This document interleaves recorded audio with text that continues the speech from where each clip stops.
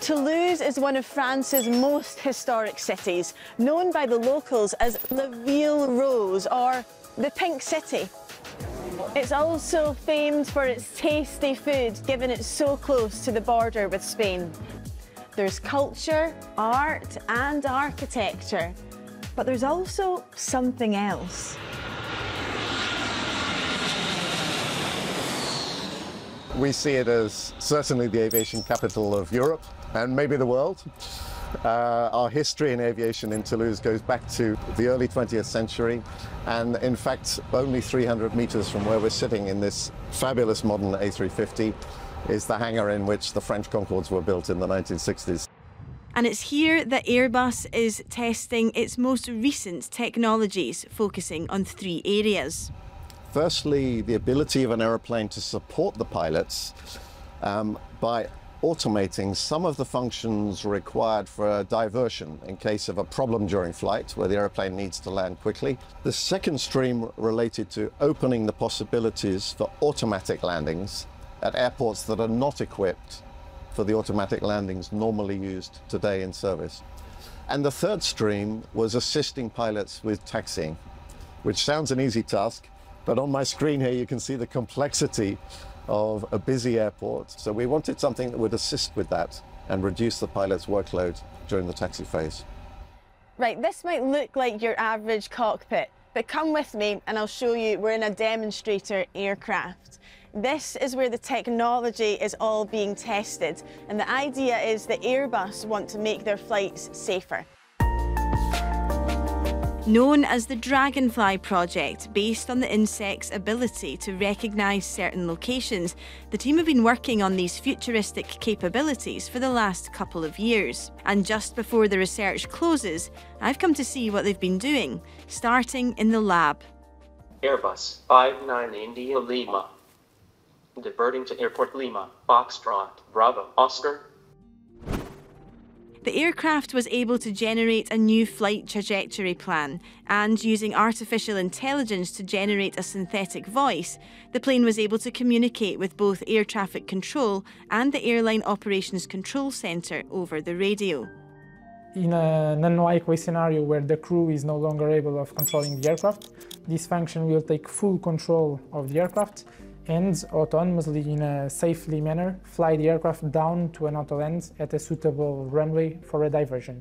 And so what were the main challenges with this work? A challenge is to explain to the controllers exactly what will happen so that they can manage surrounding traffic.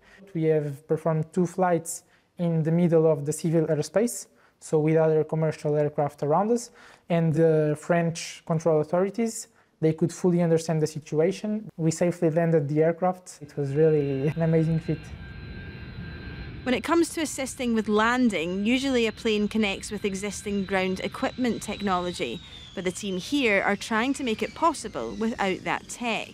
They say their innovations could allow the aircraft to land at any airport in the world. And to assist, they're using a combination of normal cameras, infrared cameras, and also radar technology, which the team says helped them see behind the clouds.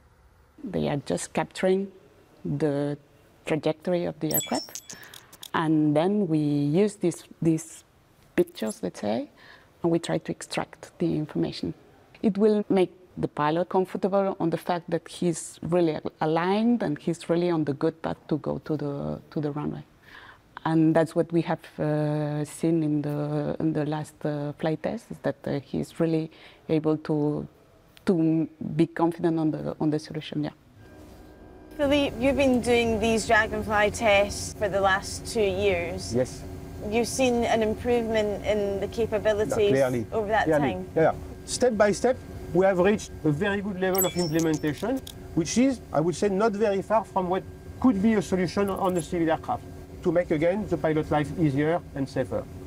It'll be up to Airbus to decide if they will implement these technologies on their fleets. But not everyone in the aviation industry is a fan of the research that Airbus are doing. Pilots are mostly fans of automation. We like things that reduce our workload. But automation is supposed to support pilots to make decisions, not necessarily replace that. cognitive decision making that we do. Those applications need to be looked at in terms of supporting a two-crew flight deck. We have two engines for redundancy. We have multiple electrical systems for redundancy.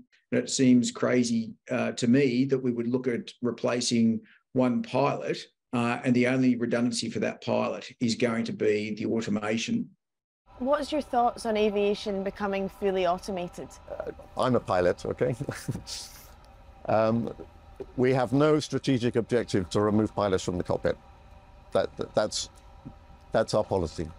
But we will do whatever is safest for the overall security of the aeroplane. We're many, many years away from ever being able to contemplate a completely automatic aeroplane, I can assure you. Fundamentally, all of this research means that probably in the not too distant future, you could find yourself on an aeroplane with a lot more automated features. But no pilot? Well, that still feels like a long way away.